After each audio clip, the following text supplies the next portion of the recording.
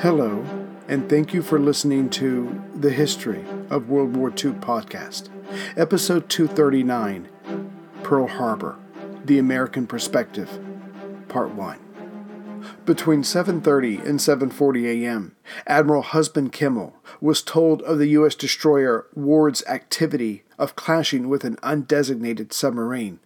Also, that the ready-duty destroyer had been dispatched to assist the Ward. But Kimmel, like everyone else, did not know who they were fighting, if they were fighting at all. It could have been a mistake, and since shots had been fired, a big mistake. So he deemed it best to gather more information and hopefully confirmation before more drastic action was taken. For in truth, the preceding weeks had seen plenty of such contacts that turned out to be false alarms. And though he had not yet shaved or dressed for his upcoming golf game with General Short, he told his staff he would come straight away to the operations center. Soon after that, the strafing and bombing started. At the moment of the overall attack, Oahu had some 40,000 enlisted men.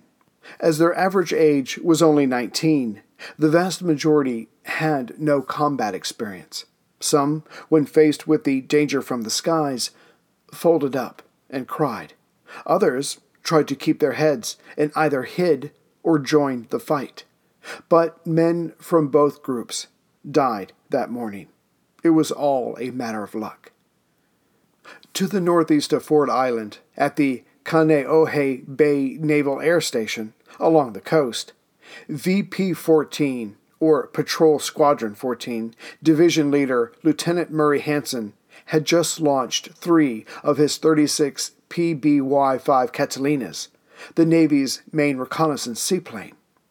With that done, he got himself some coffee and began to read the newspaper. When the planes returned, he would debrief them and secure the station, their work being done for the day. It was then that he was told one of his pilots had helped the destroyer Ward attack a small sub at the entrance of Pearl Harbor. But as we have seen, HQ wanted a jig, that is, for those involved to verify and repeat their message. Lieutenant Hansen and the communications officer just knew this extraordinary message was a garble. It had happened many times before. Things would write themselves out soon enough. Instead, not 10 seconds later, Hansen and the communications officer heard an approaching plane. However, it sounded off. It was then, as the plane flew over them, that one of the remaining seaplanes, anchored nearby, exploded into flames. As the attacker rolled away, both men saw the meatball, the rising sun insignia on the Japanese warplane's wings. The time was 7:50 a.m. As the air station was new, no alarm had been set up yet, something to ring out to warn the men, awake and asleep, around them. The best the men on the ground could do was fight back with whatever was to hand, and to send out warnings to others on the island. The men who had .45 caliber pistols took shots as the Japanese fighters whirled around them. As for the warnings, the officer of the day sent those out to Bellows Field, further south, and to Hickam Airfield, south of Battleship Row, though neither were believed. The calls were seen as practical jokes, which were not tolerated on an early Sunday morning. Still, Kaneohe's commander, Harold Beauty Martin, issued orders to his 303 sailors and 95 Marines. He found that, overall, the young men were reacting admirably. They had already started breaking off the locks of the armory, like at Wheeler Field, and started passing out Thompson submachine guns. Yet these would have little effect on the attacking planes. As for the Japanese warplanes, their goal of destroying all of Kaneohe's seaplanes was accomplished. But the story of Kaneohe cannot be left behind without telling the tale of Chief Aviation Ordnanceman John Finn. A little later that Sunday morning, the 15-year veteran was at home At 7:48 a.m., he heard gunfire coming from the air station, about a mile away. Seconds later, a neighbor was knocking on his door. She had a message that he was needed at the station right away. Finn jumped into his car and made for the airfield. As he pulled up, he could see that the Japanese planes were already deep into their attack. He also noticed that most of the PBYs were already on fire. Still, some of his men were using the machine guns attached to the planes to shoot at the enemy. Some of the others had removed the .50 caliber guns and set them up on a makeshift stand. This took guts, Finn knew, but no one seemed to be in overall command, at least not of this. So Finn took it upon himself. Grabbing one of the guns from a coworker, a painter, Finn had it put on a teaching board and then wheeled out into the open. Only later would Finn explain this suicidal stunt by saying, "I was hopping mad. I wanted to shoot down every damned plane out of the sky." And incredibly, that's where Chief Petty Officer Finn spent the next 2 hours of his life. As one Zero fighter came down low, he disappeared behind some smoke, generated from the wreckage around the airfield. Finn told himself, when he gets out of that smoke, I'm going to let him have it. And then I swung my gun around to the center of that smoke, and that guy came barreling out of it. I was shooting right down and hit the propeller hub. I got off maybe 8 rounds. I think he came to get me, but his plane slammed into the hillside. I had tons of ammunition. Everybody kept bringing me more ammunition to shoot. Yet Finn was about to find out, just as the Germans, Russians, British, Italians, Greeks, Poles, Finns, Norwegians, Africans, Commonwealth troops, and anyone else who had engaged in battle thus far, combat, due to mechanization, was no longer only about personal bravery. When the second attack wave came at Kaneohe at 8:30 a.m. in the form of 9 horizontal bombers and several fighters in 2 waves, Finn realized that he and the other pilots or crew now manning the guns could not engage or fire fast enough to keep the planes at bay. Finn said, I can still remember walking around that gun, cursing everything in the world, kicking and screaming and hollering. I was madder than hell. I got shot in the left arm and shot in the left foot. Broke the bone. I had shrapnel blows in my chest and belly and right elbow and right thumb. My scalp got cut and everyone thought I was dying. They yelled, "Oh, Christ! The old chief had the top of his head knocked off." I had 28 holes in me that were bleeding. And yet, Finn did not leave his post until given a direct order. And even then, he only allowed basic treatment of his wounds, so he could remain there and direct the rearming and refueling of the 3 VP-14s when they came back.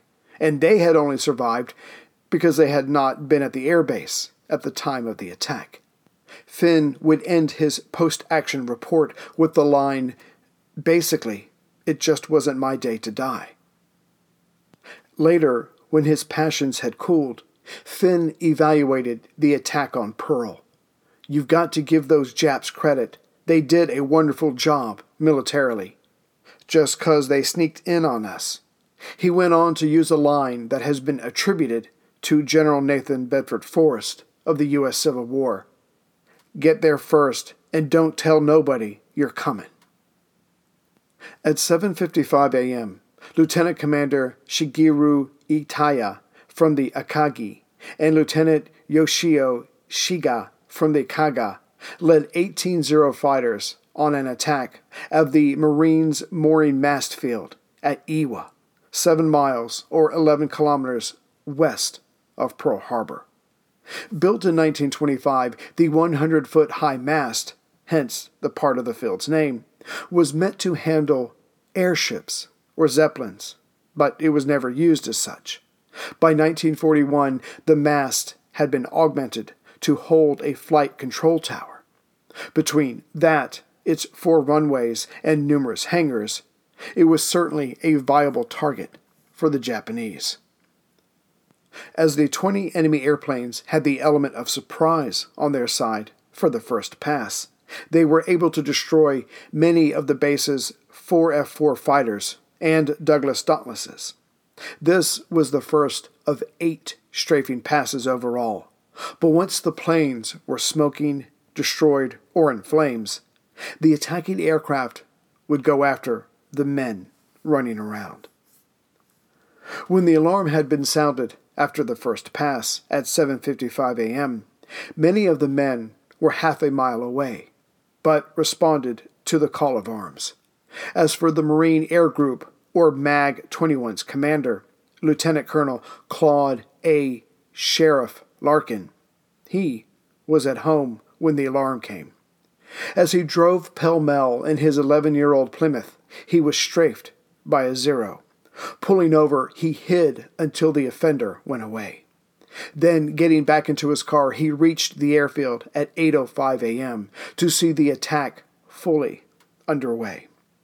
Grabbing one of the guns, the sheriff was soon hit by a Zero and badly wounded. But like Finn and so many others that day, he refused to leave his post. The younger men around him, he determined, still needed his leadership. As for one of those men, Corporal Ern Hines, who had only been activated from the Marine Reserve from Minneapolis a year before, was using the field's fire truck to get the crew chief to the bulk of the airplanes. By the time they arrived, the 2 men could see that the majority of their planes were now wrecks. But before they could process this further, a Zero centered in on the fire truck and let loose. The vehicle's rear tires exploded as shells pierced them. The 2 men jumped out and crawled under the fire truck. By the time the Japanese left, 9 of Iwa's 11 F-4F fighters and 18 of its 32 Douglas Dauntlesses were beyond hope. The rest would need serious work before they could fly again. Ironically, no bombs were dropped on the airstrips, and Iwa would become, in time, the hub for all Marine aviation units who did combat in the Pacific. Not that all of the 20 Japanese airplanes got away safely. During the night before Oahu was attacked, 2nd Lieutenant George Welch and 2nd Lieutenant Kenneth Taylor were in the southern part of the island in a Waikiki hotel. A post-Christmas dinner and dance had evolved into an all-night poker game. They did not hit their beds until 6:30 a.m., but at 7:55 a.m. they were awoken by the sound of low-flying planes, machine gun fire, and explosions. As the 2 pilots only had their mess dress, that is, their formal evening attire, they put back on their mess jacket, their trousers, with its white formal dress shirt, though they probably skipped the black ties. Calling the Haleiwa Auxiliary Airfield, 10 miles away from the hotel, Taylor told them to ready 2 of their P-40 Warhawk fighters. It was then both men jumped into Taylor's Buick and raced north. On their way, despite reaching speeds of 100 miles an hour or 160 kilometers an hour, the car was strafed at least once. As they climbed into the fighters, which only had .30 caliber ammunition in their wing guns, the crew chief advised the 2 pilots to disperse their planes, as in, to get the hell out of here and hide somewhere until this was all over, to which George Welch replied, "To hell with that." The 2 pilots headed south and passed over Barber's Point on the southern coast to the southwest of Ford Island. There they saw a few of the B-17s from California land. Turning east, they made for Iwa Morning Mast Field and came upon at least a dozen Japanese Val dive bombers strafing the station. These enemy planes were from the 2nd attack wave and had already used their bombs at Pearl Harbor. And, as the Americans had still not seriously challenged them in the air, they decided to stay to harass Iwa until their fuel limitations forced them north to their respective carriers. Though outnumbered, the two pilots closed in on the bombers and opened up with their .30 caliber shells. Welch hit one bomber, but it flew on. However, Taylor then closed in on it and finished it off, sending it crashing into the earth. But even this limited engagement used up the two P-40's partial ammunition. So they made for Wheeler Field. The two men wanted .50 caliber ammunition, which Haleiwa, the plane's home base, did not have, and there was no chance of landing at Iwa safely. Taylor landed at Wheeler Field at 8:40 a.m., Welch a few minutes before him. Both planes had to avoid friendly anti-aircraft and then ground fire, but now that they were down, their planes were being readied. The ground crews officers told the pilots not to go back up. It was too dangerous. But Taylor and Welch got their way and were soon back up in the air, with Welch departing first. Of course, as both men took off, they were being strafed by enemy planes that had found them. Taylor got the worst of it as he was taking off second. But before the planes lifted off, the two pilots had spotted the approaching bombers. Knowing that if they attempted to take off in the same direction as the bombers were flying, they would become relatively easy targets. But if they turned into the bomber's path, the response time of the enemy would be cut significantly. Welch was relatively safe as he took off first, whereas Taylor left the ground and immediately began to fire on the bombers, who were trying to fire on him. But as the necessary attack angle for them put them in danger of crashing, Taylor was able to lift off, put out a few shots, and then performed a chandelle. That is, he made a sharp turn, all the while gaining altitude. But then, it really got crazy. As the clouds were moving in and obscuring everyone's view, before Taylor knew it, he was in the middle of the Japanese formation. Right away, one of the rear gunners in a dive bomber fired on Taylor, putting a shell 1 inch from his head, but another went in and out of his left arm. A third drove itself into his leg. At this point, Welch had approached the formation from behind and took out the dive bomber that fired on Taylor. Meanwhile, Taylor had decided it was a pretty good time to leave the enemy grouping, but as he did so, took advantage of his proximity and damaged another enemy aircraft. Taylor then saw that Welch had his own trouble as a Zero was on his tail. There was no way a P-40 could lose a Zero fighter, so Taylor went in, but only to distract the more maneuverable and faster enemy aircraft. Before things could get any hairier, all of the enemy planes broke away and headed north. When the two Americans landed back at Haleiwa and drove to Wheeler Field, their squadron commander there, Major Gordon Austin, unaware of their actions, looked at the pilots in their mess dress and assumed they had just returned from an all-night party. Hence he yelled, "Get back to Haleiwa, you know there's a war on," to which the pilots, with Taylor bleeding profusely, explained their morning's outing. This podcast could not exist without the help of sponsors like Yahoo Finance. When it comes to your financial future, you think you've done it all. You've saved, you've researched, you've invested all that you can. Now, you need to take those investments to the next level by using what every financial great uses, Yahoo Finance. I've stressed this in my podcast about command and control, which is exactly what Yahoo Finance is. You can see all your investments and retirement accounts in one place. You can consolidate your views from multiple accounts into one hub and access the expert analysis you need to tend to your entire portfolio with confidence. Yahoo Finance has been around for more than 25 years, and they've worked things out. You've got the tools you need right at your fingertips. I open up my Yahoo Finance, and within seconds, I can see how my stocks and investments are doing. And basically, investing, it's all about growth. And in order to grow, you need to know what's going on. For comprehensive financial news and analysis, visit the brand behind every great investor, yahoofinance.com. The number one financial destination, yahoofinance.com. That's yahoofinance.com. As we have seen previously, at 8:02 a.m., Wheeler Army Airfield, in the center of the island, and then the Schofield installation just north of it, were set upon from the air, leaving death, destruction, and chaos in their wake. At least 39 American soldiers were killed, and 59 more injured. Below Kaneohe to the southeast was the Air Corps' Bellows Field.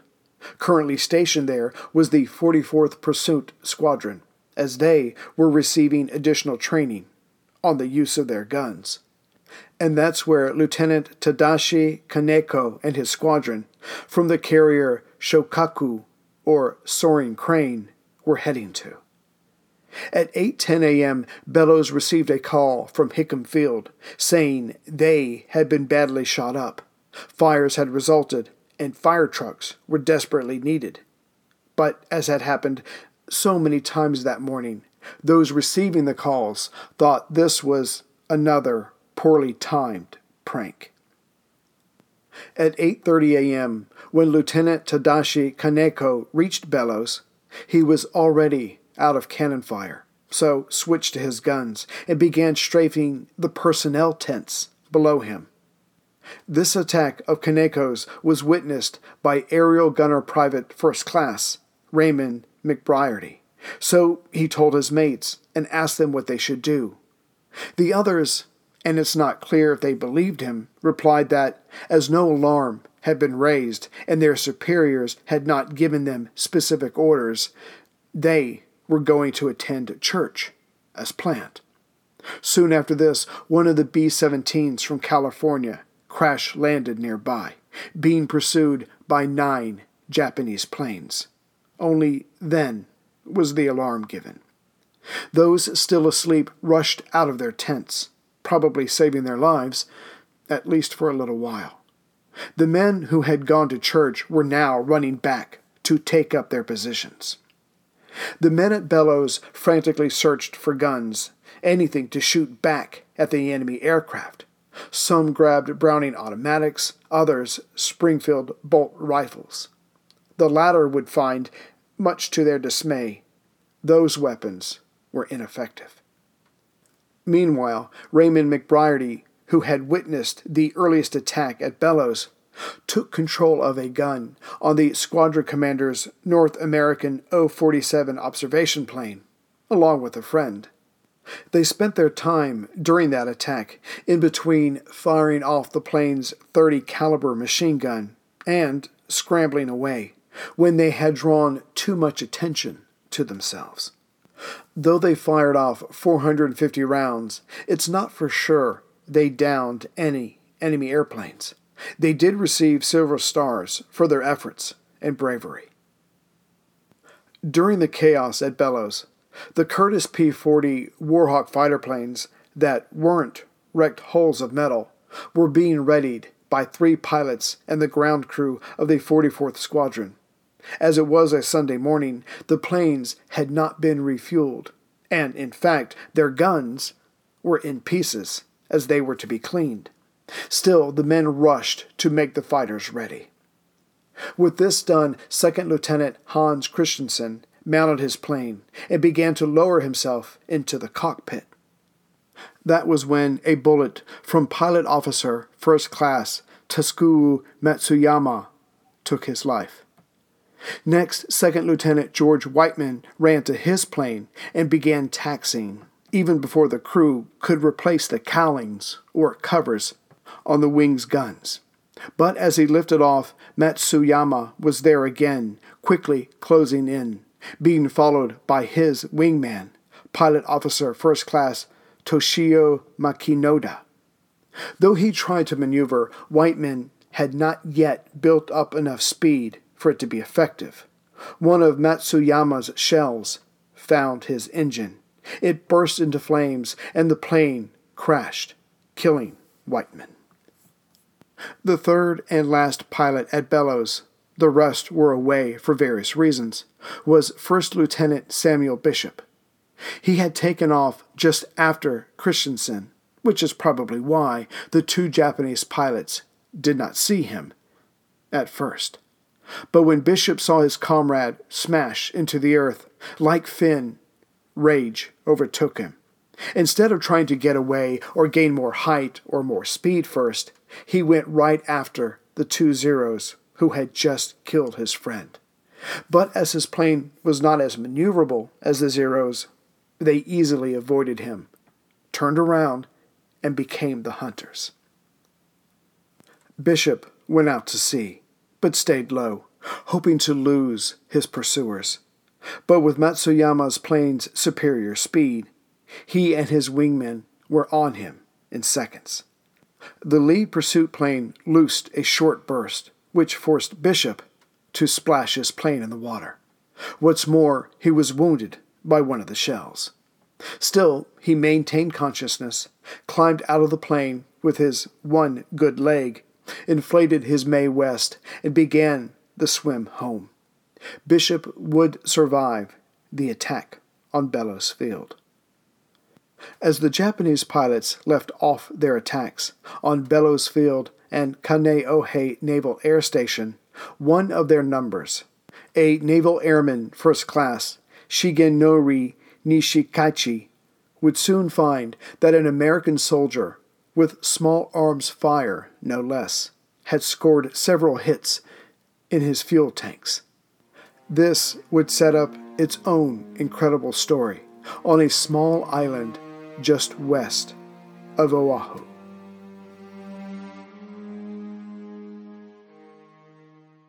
Greetings, everyone, from Central Virginia. So just a couple of announcements. Let's see here. I was recently on another podcast called Stories of the Second World War by Noah Tetzner. So he and I talked about the early Desert War, North Africa, Operation Compass. So please look that up and listen to that. We had a good time talking about that. And as far as getting caught up on thanking people who have helped out the show, and again, I really do appreciate it. Let's see here. As far as those people who have signed up for membership, who get extra 2 episodes a month, and you can find all the information on WorldWar2podcast.net. Let's see here. We have Samir P. from Ontario, Canada. Yoon C. from Washington, D.C., Daniel P. from Topeka, Kansas, Sarah P. from Magna, Utah, Sarah, Chad O. from Wauwatosa, Wisconsin, I'm sure I butchered that, Fregi R. from Taiwan, Alexander G. from Schaumburg, Illinois. This is going to be an interesting one. He explained it to me, but I can't remember. It's either John J. F. or J. John F. from Ontario, Canada. So sorry about that, JJF. Swaby Shoes from Whitehall, Pennsylvania. Seven Oaks Media Limited. Thank you for signing up. Daniel C. from the UK. Stephen B. from Australia. As far as those who have bought a mug, there's Kevin K., Amy K. from Narellan, Australia. Thomas J. from Bella Vista, Arizona. Francisco B. from Massachusetts, who I met at the Sound Education Conference a couple of months ago. It was great to meet him. As far as those who have made donations, there's Adam S. from Auckland, New Zealand, one of my favorite places in the world. So freaking beautiful. Can't wait to go back there. And Maria Z. Sorry, Maria, I'm not sure where you're from. The last donation, which is from Gary W. Jr., he put a message in his donation. He wrote, "When we visited Hawaii, we stayed at the Schofield Barracks, visited Pearl, hung out at the beach at Bellows, super soft sand, and had dinner at what I think was the O Club at the Wheeler Field." So, Gary, when I go back, you have to go with me and be my guide, and of course you'll have to pay for everything. Thank you very much, Gary.